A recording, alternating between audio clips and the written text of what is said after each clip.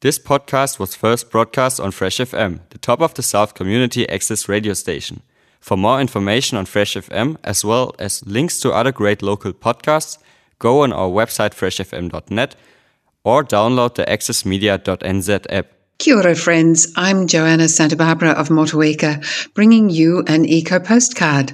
Each week, I send you a small snapshot of a few things going on in our world concerning the health of our beautiful planet. Sometimes it's good news and sometimes it's bad. And today I would say it's a mixture of both. I'll start with an item on browsing invasive animals in our forests. And the headline of this article, which is from a report by Forest and Bird, is that eliminating browsing invasive animals could save us 15% of our greenhouse gas emissions. That's actually huge.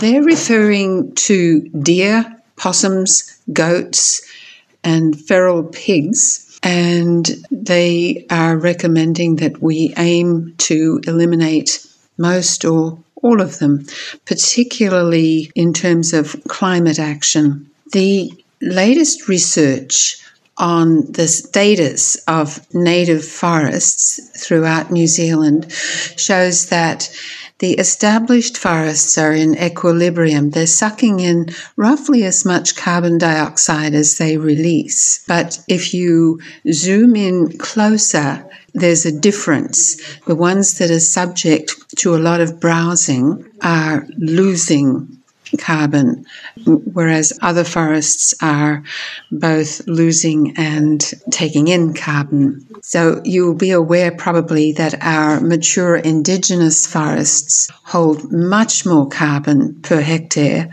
than tree plantations, also more than younger regenerating natives.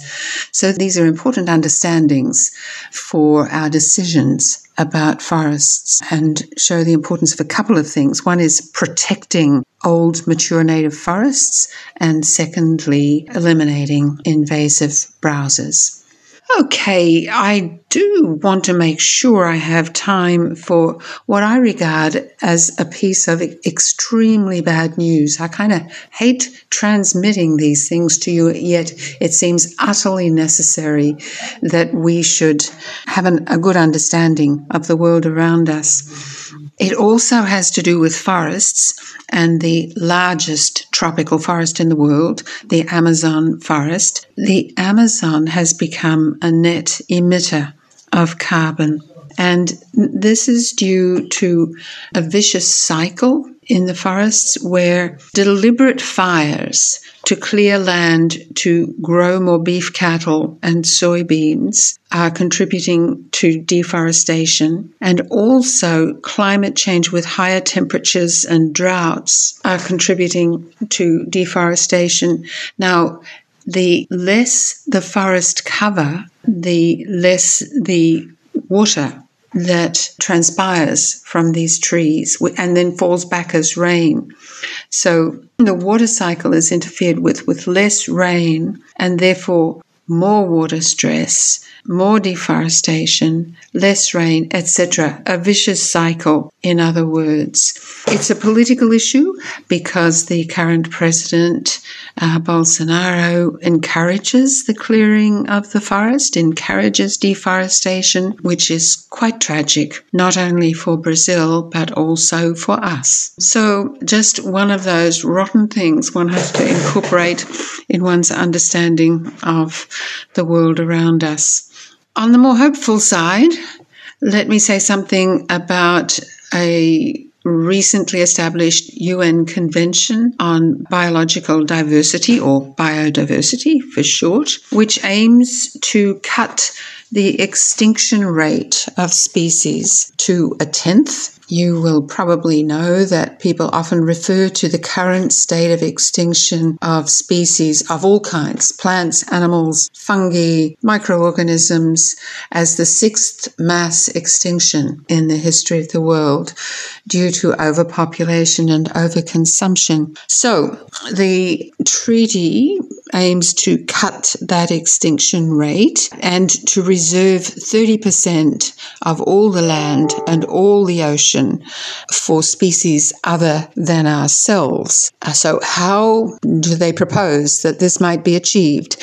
Well, many measures. Eliminating plastic pollution, to halve the introduction rate of invasive species, to cut pesticide use by 2/3, to halve nutrient runoff from land due to agriculture, to enhance the adoption of regenerative agriculture practices, restore freshwater and marine habitats, restore peatlands, that's relevant to New Zealand, as are quite a few of these other measures, and to cut government subsidies that harm the environment, such as conversion of land from forest to crops. An important and encouraging agreement between nations. Let's hope they actually do a lot of those things, including ourselves. Okay, I have a few events coming up to let you know about.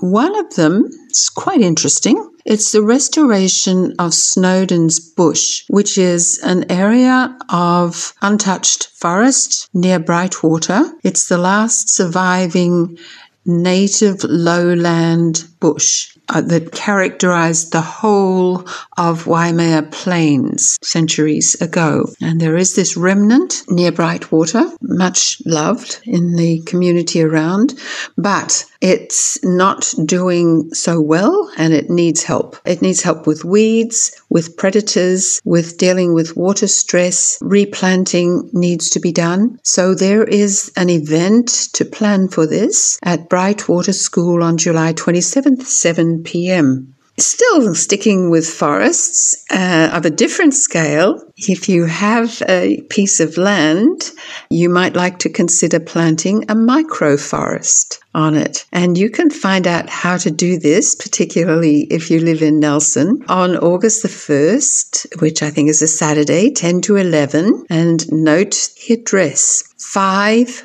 Francois Way. I'll spell that, Francois, Francois Way in Enniglyn, August 1st, 10 to 11. Okay, so I know one more thing to remind you of. We are in plastic-free July, so we should be paying attention to trying to eliminate our plastic use, most especially single-use plastics, but not only single-use plastics. So think hard about your daily use of plastics and see if you can cut it back or cut it out. That will do for today. I'm Joanna Santa Barbara and this has been an Eco Postcard. Eco Postcards is Monday afternoons 3:30 p.m. and Saturday mornings 9:50 a.m. Till next week. Bye for now. Thanks to New Zealand On Air for making this podcast available by funding the Access Media project. Other great podcasts from Fresh FM are available through the accessmedia.nz app or our website freshfm.net.